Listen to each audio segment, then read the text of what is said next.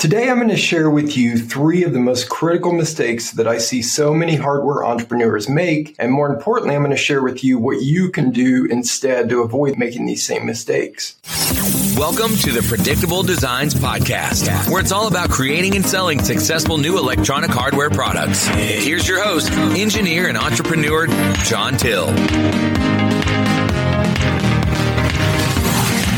Welcome to the Predictable Designs Podcast, where we discuss all things related to developing, manufacturing, marketing, and selling successful new electronic hardware products.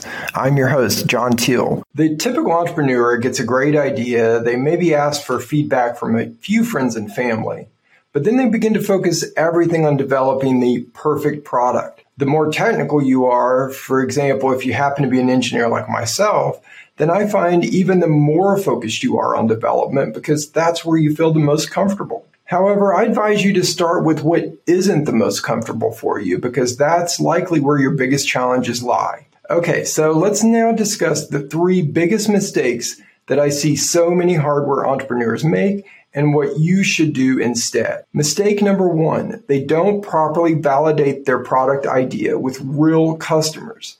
Yes, I said real customers, not friends or family. You need to pitch your product idea to total strangers. I know that's really scary for a lot of people, but you absolutely have to pitch it to total strangers who are in the right market for your product.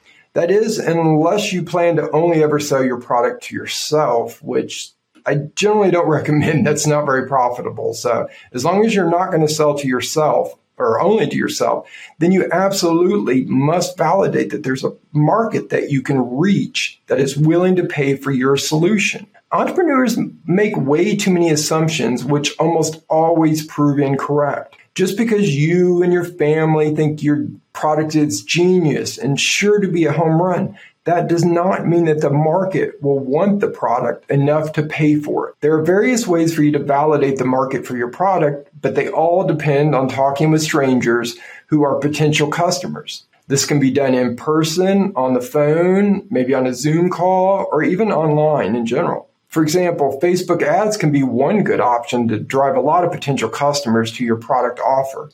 But just be sure that you will always have open-ended conversations with your potential customer. Although I do believe that Facebook ads can be a great way to collect some larger market data, nothing can ever replace the value of open-ended conversations with your potential customer. You really want some out-of-the-box feedback that gives you maybe some new insight into your market that you hadn't maybe considered before. And that's impossible to collect outside of asking or having open-ended conversations. Of course, you can't collect nearly as many data points with one-to-one interviews, so I still think both methods are good to pursue simultaneously. Just be sure you are collecting email addresses of anyone that expresses any interest so you can reach out to them later to initiate open-ended dialogue. Although I think it's something that's dreaded by just about every entrepreneur, I can guarantee you that talking with your customers will be one of the most valuable things that you can do with your time. Humans are complex and weird and very difficult to predict, so don't make assumptions. Instead, actually talk to real human customers. Mistake number 2 is they wait too long to begin marketing. Most entrepreneurs tend to delay and undervalue marketing. Instead, they focus everything on product development, thinking, I'll worry about marketing after I have my product completed and ready to go. But that is a huge, huge mistake. Instead, you need to begin marketing from day 1, and it should be done simultaneously with product development. Marketing and building an audience of potential customers is a long, slow process, so you need to start as early as possible. The earlier you start, the better, partially because your marketing and the associated customer feedback can be critical in helping you shape your final product offering. So don't hide away in a cave while you build your product thinking, if I just build it, they will come. That is the biggest myth in entrepreneurship. That does not happen. Doing this will likely lead you to building something that no one wants. You need to instead build your product with your customers. That's the real recipe for success. Ideally, in the best case scenario, you should even build your market and your audience before you have a product idea. then that way you can find out what problems they're having, and you can come up with a solution that's desired by that market. By starting marketing early and building your audience, you not only get valuable customer feedback, but you also have an audience of people excited to buy your product once it's available. From my experience, nothing gets people more excited for something new than if they feel like they were involved in the creation of it, or at least they were there following along in the creation of it. Either way, they're excited and ready to buy whenever you're ready to sell. Mistake number 3 is they make their product too complex. Until you've gone through this full cycle of developing a product and bringing it to market, it's impossible for you to have any realistic appreciation for how complicated this whole process is. And that's with a relatively simple product. If you're developing a really, really complicated product, then you've increased the complexity of everything. You've increased your development cost. You've increased the time it's going to take to develop your product. You've increased how long it's going to take to get to market. And not to mention, most importantly, you've increased the actual cost of the product. Also, you've increased your risk because you're developing a more complex product. And that has a lot more risk associated with it than developing a simple product. But really, most importantly, you've increased your odds of failure. So I recommend that you save the super complicated products for the really big companies that have teams of engineers and millions of dollars to spend on development.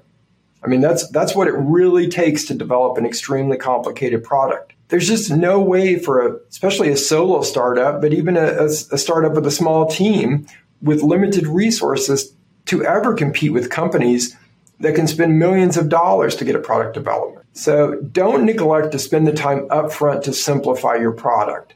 Understand the core needs of your customers and the relative technical complexities of every desired feature. Product simplification is an important aspect of the minimum viable product, or MVP concept. You want to make your product as simple as possible while still solving your customer's core problem. You can always add complexity and solve their secondary problems later, but only after the simplified original version is a proven success.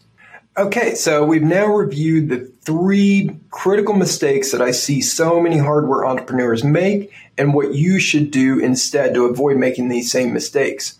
So the first mistake is they don't validate their product with real customers. You absolutely must validate your product idea with real customers who are not friends and family. Number 2, they don't start marketing their product early enough. It's such a common mistake to think that you can delay marketing until after you finish product development. But marketing is a really slow process. It's complex and time-consuming as development.